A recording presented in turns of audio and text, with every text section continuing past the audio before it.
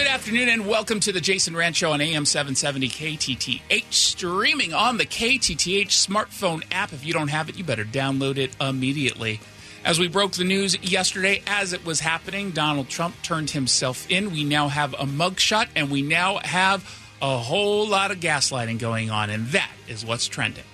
What's trending in Trumplandia? Depending on what you were listening to or reading or watching, you might have received very different take on what happened yesterday in Georgia, in Fulton County, where the president turned himself in, posted a bond over a $200,000 bail, and then, of course, received a mugshot, which was wholly vindictive. There's no reason to do that. A mugshot is very specifically done so that we have a record of the individual should we need to use it because he or she gets away and is on the lam, so that we have a record of what the person looks like should they get involved in another crime. It could help maybe in an investigation. Now, when we're talking about Donald Trump, it makes no sense whatsoever because he is the most well-known person in this country, probably in this world. Everyone knows who Donald Trump is. He's not someone who can put on, glasses that have a mustache and nose attached to it and then try to go under the radar. He's very easily recognizable. And so, of course, you had a lot of folks who were gleeful with the mugshot that looks, I would say he took a defiant look on his face.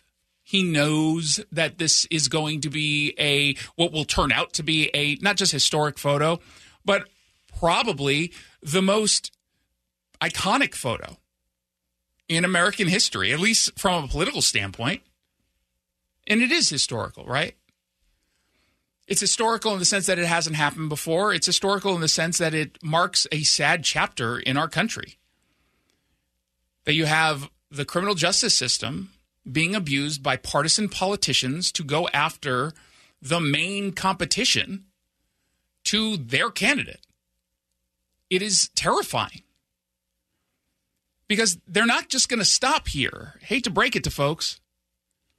This is not going to just stop. If they're successful on the Democrat side, they will continue. And if they're not successful, you're going to get retribution on the Republican side. And as much as I'm not going to be a fan of the retribution, I'm certainly going to understand it.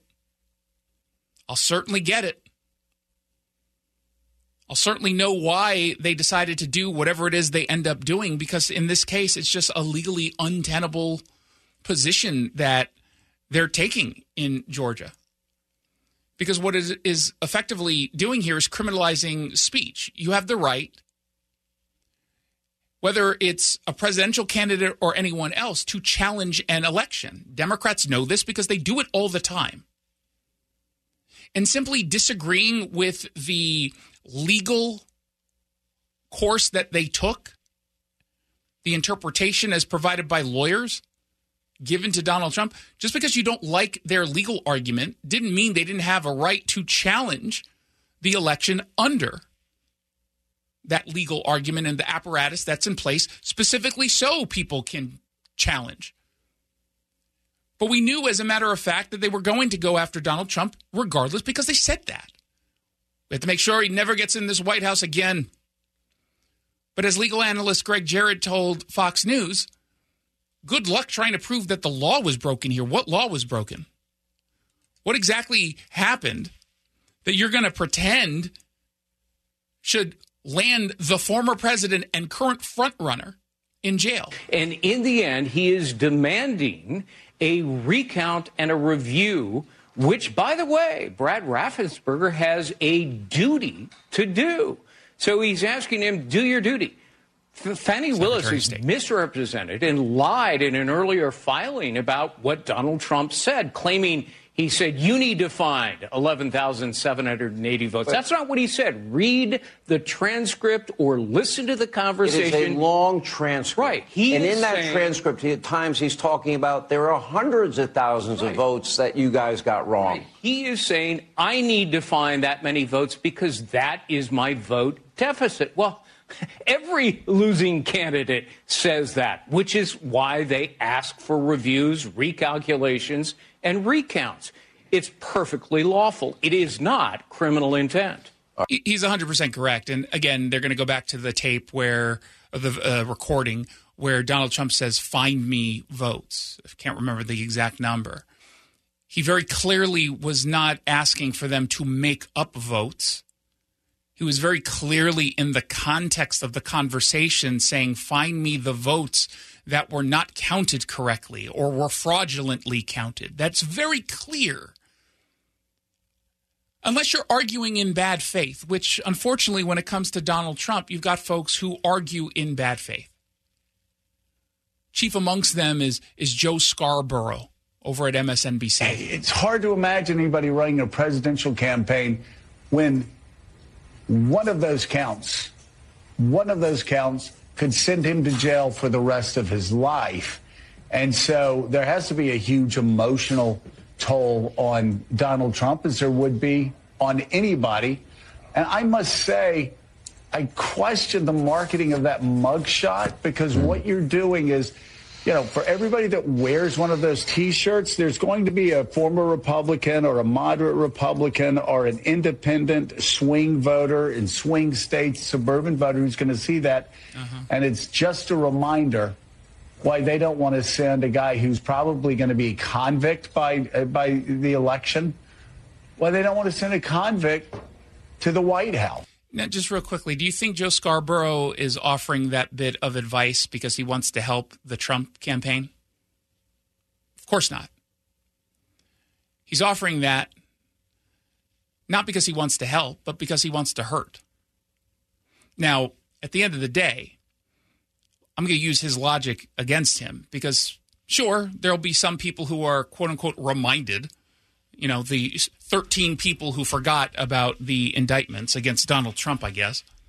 But there's going to be a heck of a lot more people on all political persuasions, maybe moderates, independents, who are deeply uncomfortable with what's going on right now within the Department of Justice or just the general criminal justice system, that they view him as a political opponent of the guy who is helping to pull the strings and getting him charged, coming from the party that's doing exactly the same thing, and they're going to feel sympathy. They view him as, and they should view him as, a political target, because that's exactly what he is. And I think seeing that image is going to remind them of the abuse of power. And the American people do not want to live in a country where it is this easy to abuse our systems of government and our criminal justice system. And they are very clearly aware of the Hunter Biden scandal by now. And more and more folks are realizing that Joe Biden, the big guy, is involved. And again, you've got Joe Scarborough there making assumptions. He's going to clearly be a convict. That's what he believes. He says, oh, he might be. No, you believe he's going to be a convict because you're already calling him out as guilty. And it's putting some folks like Nikki Haley and Vivek and Ron DeSantis in a kind of tough spot because they're running up against him, but they also can't alienate the Trump supporters. So how are they navigating this? Nikki Haley was on with Fox News this morning. I think it's a sad day in America. I think it's disgraceful. I mean, the idea that we're seeing a mugshot of a 77-year-old former president, I mean, how did we get to this point? And I don't know that anyone in America should look at that and feel good about it. But I think the reality is we need to focus on what I hear everybody talking about, and that is the fact that inflation is keeping them from being able to afford necessities. Yep. You've got parents worried about transparency in schools. We've got an open border. We've got national security threats. So we've got some work to do. But, you know, I think that the main thing when it comes to Trump is we need to know that, first of all, we shouldn't assume that he's going to be convicted. And the second thing is we shouldn't assume that he's going to be the nominee. So I thought she handled that the right way, right? She's both supportive of him from a legal perspective, but also she wants to be the nominee. And she wants to get in the way of Donald Trump being crowned the victor before the first vote even takes place. Now, I don't know if it's going to work. I am a betting man, so I can say, as a betting man, I would still easily put my money on Donald Trump. But as I've been saying in the past, like, anything can happen. And I do think that Trump skipping the debate hurt him. Is he going to get some additional points because of yesterday or sympathy? Maybe, but I kind of feel like we're at the point where there's a ceiling to get a post-indictment bump, right? I don't know what that ceiling is, but it feels like if we're not already there, we're very close to it. And I think that picking up favorability ratings amongst Nikki Haley and Ron DeSantis, that's going to matter. Because the one thing that I do think is possible, and Joe Scarborough kind of pointed to that, is that people might look at Donald Trump and say, as much as I like him, he's not a winning candidate because of all the forces against him. And I will vote more practically for a Republican who can win so that that Republican can protect Donald Trump, keep him out of jail, root out all of the bureaucrats who are part of the so-called deep state. I think that can get in the mind of a voter. But Donald Trump right now is a very sympathetic character. He was on with Newsmax last night. I looked at some of the other mugshots. Can you believe it? And Rudy's a tough guy, and Rudy can handle it. He's greatest mayor, and your father was the greatest police commissioner. But the greatest mayor in the history of the city of Hampton. Rudy shouldn't be going through this. He didn't do anything wrong. He's the one, and we all are the ones that question the election. The ones they should go after are the ones that rigged the election. That's the ones that should be in trouble, not the ones that are trying to get to the bottom of what happened. It's a very sad thing, but Rudy can handle it. But now, of course, his argument would be more powerful if he could show us evidence of the kind of fraud that he says occurred. And I know I'm about to get a bunch of texts telling me it's obvious. No, it's not. Sorry, it isn't. I do not believe that there was widespread voter fraud because I haven't seen the evidence of widespread voter fraud. And something that looks bad is not evidence. But at the same time, I believe that he thinks something happened. And again, maybe it did. I just haven't seen the evidence of any kind of meaningful fraud. Fraud exists, by the way, 100%. But I haven't seen anything to point out that the election was stolen as a result. When he has the evidence that he said he was going to put out this week, I will go over it. I will review it with an open mind because obviously if there was anything illegal done, we would want to fix it and make sure the people responsible pay.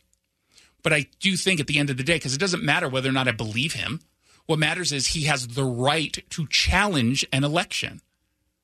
And they have not shown anything that he did that was illegal other than them not liking the fact that he challenges the election. That's it. That is not a crime. It's not a crime. Let's find out what else is trending. What's trending in Tacoma? So this week we've been talking about the shooting of a detective in Tacoma. And again, the good news is he's going to be okay. The bad news is, this sounds like it was, based on my sources, a legit attempted murder, that this was not someone who was kind of just firing to get away, but was firing directly at this detective. And the kids are being charged with an attempted murder. And when I say kids, I mean kids, 14 and 15 years old.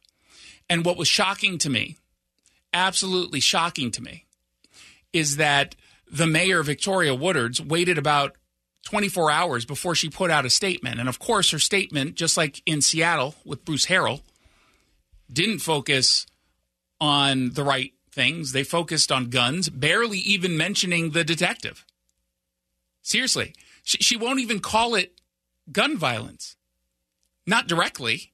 She'll talk about gun violence, but she's calling this an incident that injured a Tacoma police detective. An incident? You mean a shooting? And of course, she doesn't directly criticize criminals. She makes this about guns. She says, while this latest incident did not end in tragedy, gun violence is a terrible disease that has infected communities across the country. A terrible disease. What is that? It's not a disease. It's not a disease. It's an action that bad guys are taking. And right now, we're seeing a lot of those bad guys happen to be young people. And she goes on to basically say we need more programs and resources for Tacoma's youth. And she's grateful to the nonprofits and proud of our own administration for implementing. This is a nothing burger of a statement, of which came 24 hours late. And so when we say we get the government that we deserve, well, this is what I mean. We have the government that we deserve because we, the people, vote for the people in charge that drive our communities into the ground, whether we're talking about Tacoma or Seattle or anywhere. That's the reality. And there are a lot of folks who right now are proud to have the government that they deserve because they made the right choices. Look at Lakewood. Look at Kent. Look at Bellevue. You have a bunch of lawmakers who maybe they don't agree on everything, but they've got lawmakers who understand what's at risk, what's at stake, and what they need to do about it. Are they perfect? No. Do they have challenges? Yeah, Federal Way, for example, has challenges. Edmonds has challenges, but at least they're addressing or at least calling out what the crisis is, or crises are. But in Tacoma, you've got a mayor who just wants to talk about guns, guns, guns, guns. Here she is to King 5. What's really sad is that there were 14 and 15-year-olds who had no business driving a car and definitely had no business having access to a gun. Actually, what's really the problem here? Or how'd she start this? What's really sad is that a detective was shot. Did you forget that part? What's really sad is that a detective was shot and almost killed. What's tragic and unfortunate is that two kids are involved, right? But what's sad is that a detective almost died. You forgot to mention that. Now, it's not just Tacoma that's dealing with this rise in juvenile crime, and we've been talking about this for months and months and months.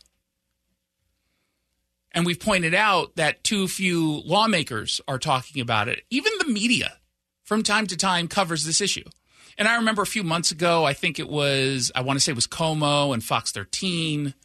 Now, they're also tackling this. King 5 is now involved. But we're seeing a lot more of these cases. Here's a spokesperson for King County Prosecuting Attorney's Office, Casey McNerthney. When you see an extreme case of violence, it needs to go before the court, but it also shows the importance of reaching kids with good mentors and trying to help them before they get to the point of extreme violence. So Casey, of course, is right, but we have to be able to do two things, right? So what he just said is investments in families.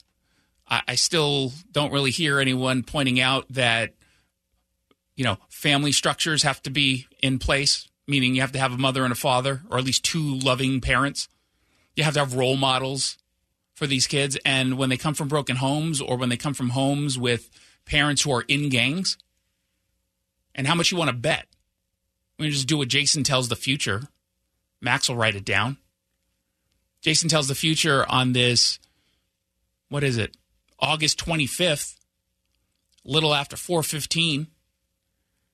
I guarantee you that we find out that one or maybe even both of these kids in the shooting in Tacoma is either tied directly to a gang or a family member comes from a gang. If the family is intact. That's what I'm willing to bet happens. That's what we'll learn. And no one wants to talk about the importance of family.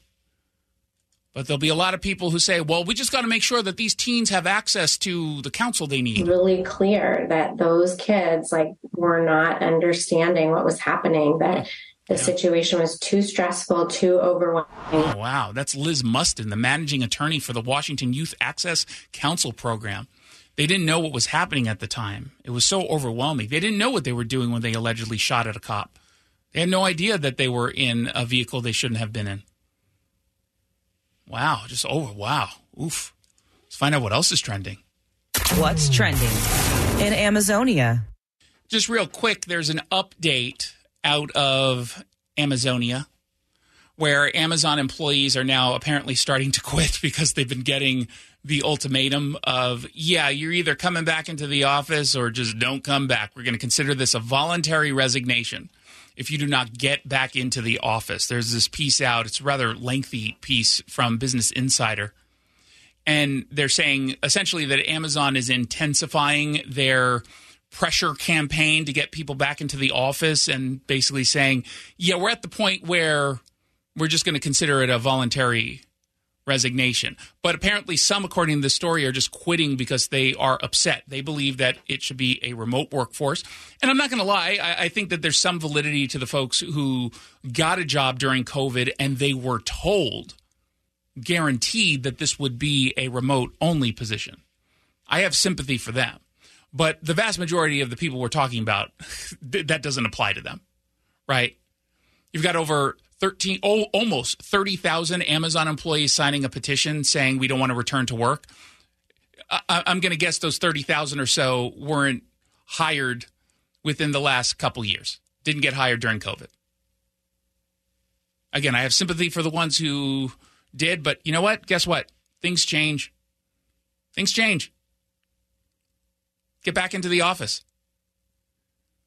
Now, they're saying over at Amazon that you can go to a hub of your choosing. So for those of you who left the area, let's say you lived in Seattle and then you moved to Houston or Austin. Well, good news. They've got Houston and Austin hubs, right?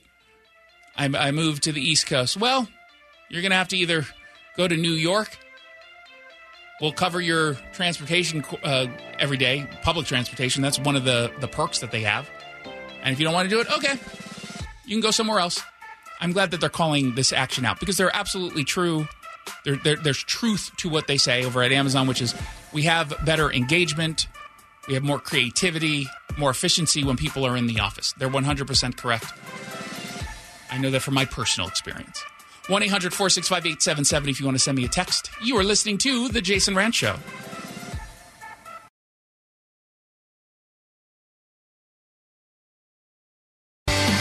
Welcome back to The Jason Rantz Show. Thank you so much for tuning in on this dreary Friday. There are times when I read media outlets on the left, mainstream outlets, and I can't help but think about how far they've fallen, right? Whether it's NBC News, which I now refer to as Teen Vogue, or Rolling Stone, both used to have a strong brand. NBC is news. Rolling Stone is sort of like anti-establishment, right? That they were all about, giving it to the man, sort of counterculture. And both outlets are just jokes. They're just absolute jokes. We'll start with NBC News because, this is so especially egregious. Vivek Ramaswamy is getting a lot of attention for some of the obvious reasons. He's surging in the polls. He's very good on his feet. He's able to deliver clear and concise messages. He's young. He's smart. And he's a huge success. Now, whether or not someone wants to vote for him is something else. But he's obviously got the attention of the media. And it caught the attention of an NBC reporter called Sakshi Venkatraman. And she took issue with a comment that Ramaswamy made during the debates. And it's not a comment that any normal person would take significant issue with. It was not about anything around policy. No. It was because he was a success. It was because his parents came into this country legally. I'll tell you, I'm not a politician, Brett. You're right about that. I'm an entrepreneur. My parents came to this country with no money 40 years ago. I have gone on to found multi-billion-dollar companies. I did it while marrying my wife, Apurva, raising our 2 sons, following our faith in God. That is the American dream. Oh, no. Did you catch what he said there? That was so patently offensive. In fact, not even just offensive, but a neo-Nazi talking point. Yes, that is what NBC is claiming, basically implying that Vivek Ramaswamy is a neo-Nazi. It's rather remarkable. And they quote in this piece, "My parents came to this country with no money 40 years ago. I have gone on to found multi-billion-dollar companies." And then it says in this article, "It's rhetoric that has long been used on the right, even by some of Ramaswamy's contemporaries, like GOP candidate Nikki Haley, to paint a picture of Asian immigrants as inherently successful and hardworking, especially compared to other minority groups," said Karthik Ramakrishnan, the founder of AAPI Data, a nonprofit policy and research group. "Ramaswamy has a very selective reading of the immigrant experience," he said. Now, in the clip you just heard, in the clip I just played with the annoying music underneath, did Vivek Ramaswamy mention any other group? Did he mention even being Asian or the Asian experience? Did he? I mean, we can go back and listen again, but I have a pretty good memory. He didn't. He didn't try to compare his upbringing to anybody else's, including other Asians. He didn't say, hey, Asians are inherently successful and hardworking. He very specifically talked about his own experience.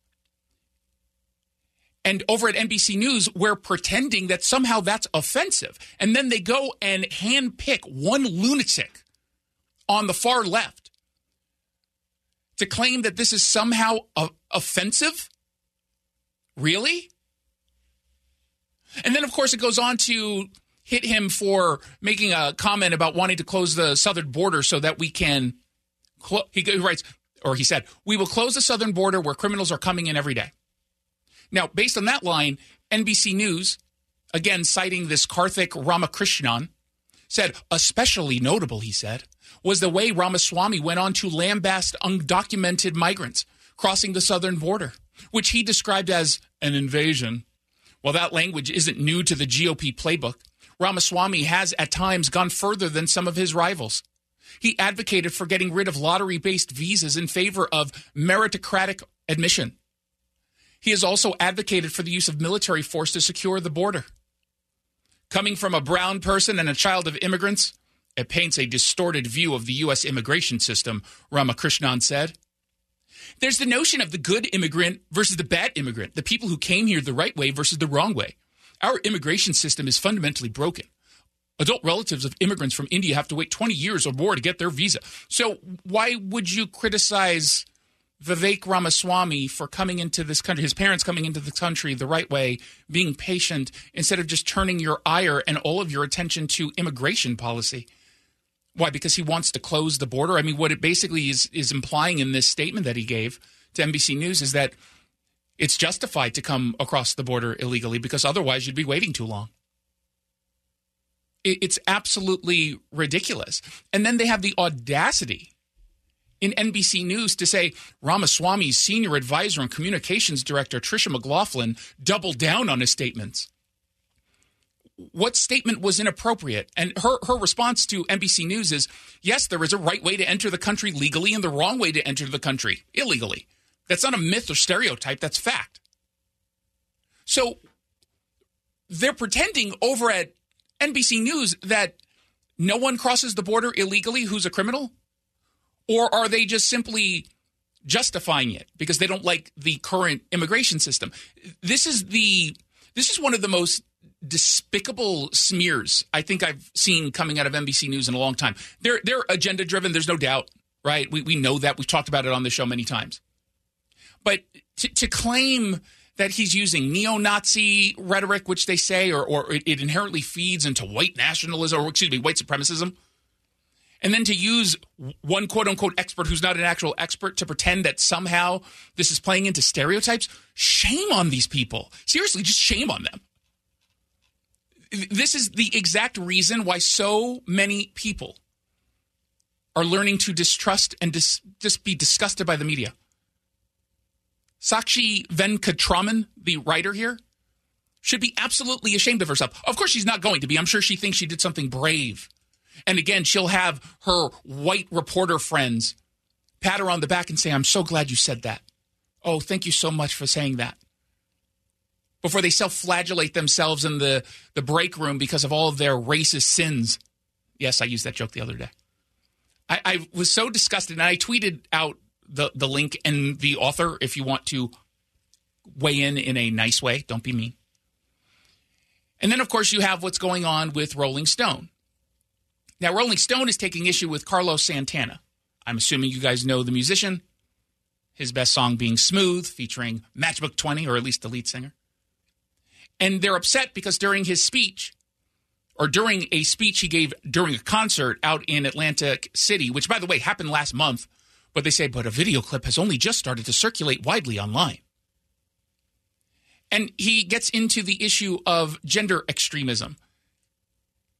And he doesn't get into it in any offensive way, like, at all. God made you and me. God made you and me. Before we came out of the womb. Before we came out of the womb. You know who you are and what you are. Later on, when you grow up and you see things, and you start believing that you could be something that it sounds good, but you know it ain't right. Because a woman is a woman and a man is a man. Oh my God, I cannot believe he said that. He said a man is a man and a woman is a woman. And then, of course, Rolling Stone calls this anti-trans. Anti-trans. But I thought trans women are women. So if trans women are women, why would you be offended by saying women are women and men are men? Why would that offend you?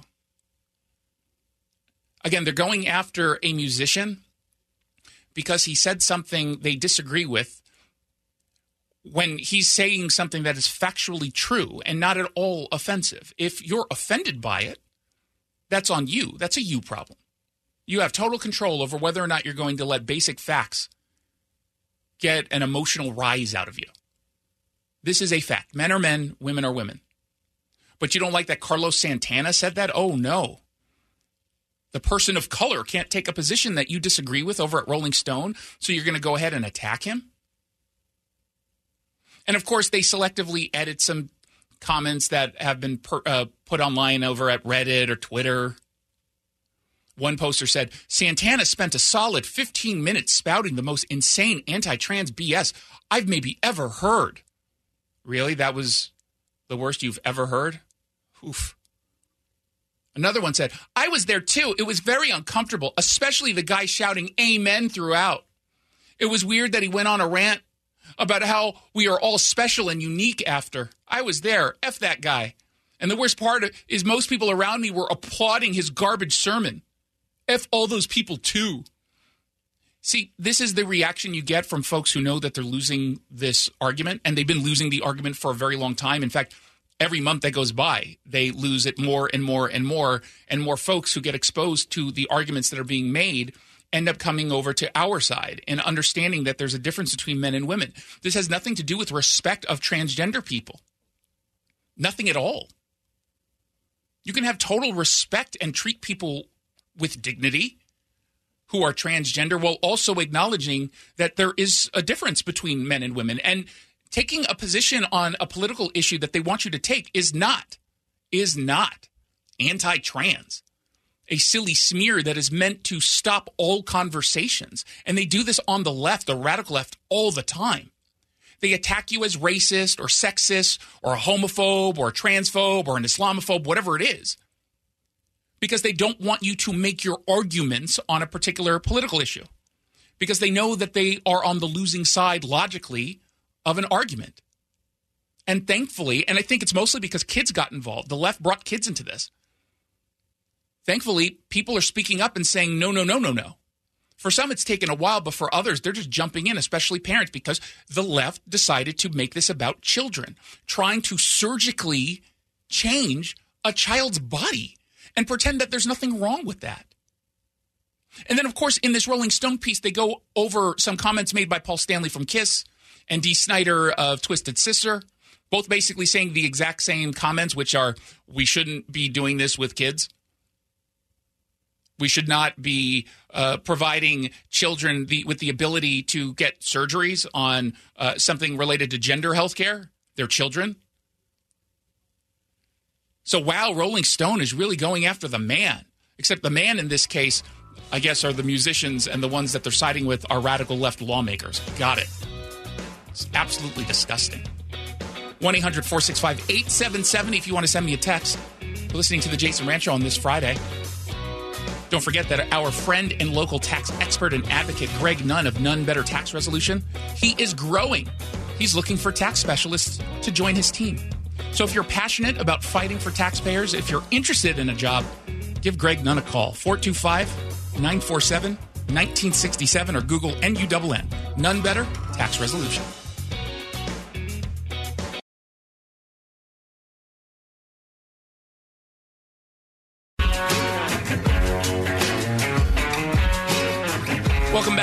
Jason Rant's show on KTTH. There was a story that caught my attention that is just so emblematic of where we are as a state and how twisted priorities are amongst the people in charge, which, of course, are the Democrats. It is just remarkable sometimes how they don't even seem to be willing to hide how little they care about the issues that impact all of us. What impacts you right now? Let's say you're listening in Centralia or in Duval. Maybe you are in Marysville, whatever it is. And I say these cities because I'm willing to bet that every single person who's listening right now has a general concern about the same issues. Homelessness, the drug crisis, crime. Sometimes all of those at once are involved in something that happens near your community. You've got a rise in juvenile crime, particularly in Pierce County. You've got a rise of drug use everywhere. These are issues that matter. On top of that, the cost of living at the same time as you're surrounded by human misery, the cost of living goes up. Those are issues that you're worried about. In Olympia, they're worried about a dead tree being removed from a memorial that most people didn't even know existed. You see, over at Cal Anderson Park in Capitol Hill, on Capitol Hill in Seattle, this is the park, of course, best known for being the site of the Capitol Hill Autonomous Zone, Chaz. Well, Cal Anderson used to be a state senator, a Democrat. In fact, he died while in office. And they named this park after him. And there's one section of the park that has a small memorial plaque and a tree that's meant to honor him. A cherry tree. There we go. I can talk. Except it was removed. And it sparked an uproar. Denny Heck, Lieutenant Governor, said, "I consider the unilateral removal of the Cal Anderson tree to be a desecration." Ugh. Except they removed the tree and the plaque because they were replacing it. You see, the tree was dead. The tree was dead. And so they needed to remove it. And so what they were going to do, and they made it pretty clear over at the local level, was they were going to just put in a new tree and upgrade the plaque. Oh, but Denny Heck, he doesn't like it because it was quote-unquote unilateral. Unbelievable. Just absolutely unbelievable. Governor Jay Inslee has called on the agency that removed it to immediately replace the tree and restore the memorial. He wanted it done this week. And so today, the department, or the agency that's in charge here, the Department of Enterprise Services, they are planted a 16-foot Kwanzaa cherry tree, and they reinstalled the memorial plaque. It is just remarkable how much I've read about this stupid tree and stupid plaque. Sorry, but on my list of things I care about, this one isn't even at the bottom of the list. It's not on the list. It's sub-list. I don't care about a tree or a plaque for some state senator no one remembers. And the fact of the matter is, it would appear the only reason why they're talking about him and gave him this memorial is because he was the first openly gay state legislator. Oh, wow. Cool.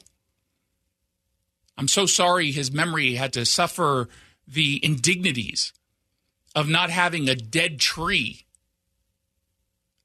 Weirdly, no one seems to be offended that the tree was dead. It wasn't properly taken care of. In fact, they could have used it as an opportunity to go after climate change. They didn't even do that. That's not what they're mad about. They weren't told about the removal and replacement. Why would they have to be told about the removal and replacement of a plaque and a dead tree? Seriously, think about that for a moment. Who in their right mind, upon replacing a dead tree and upgrading a plaque, would say, hey, did anyone check with the governor? Did anyone check with the lieutenant governor? Did anyone check with Marco Lias, the state senator,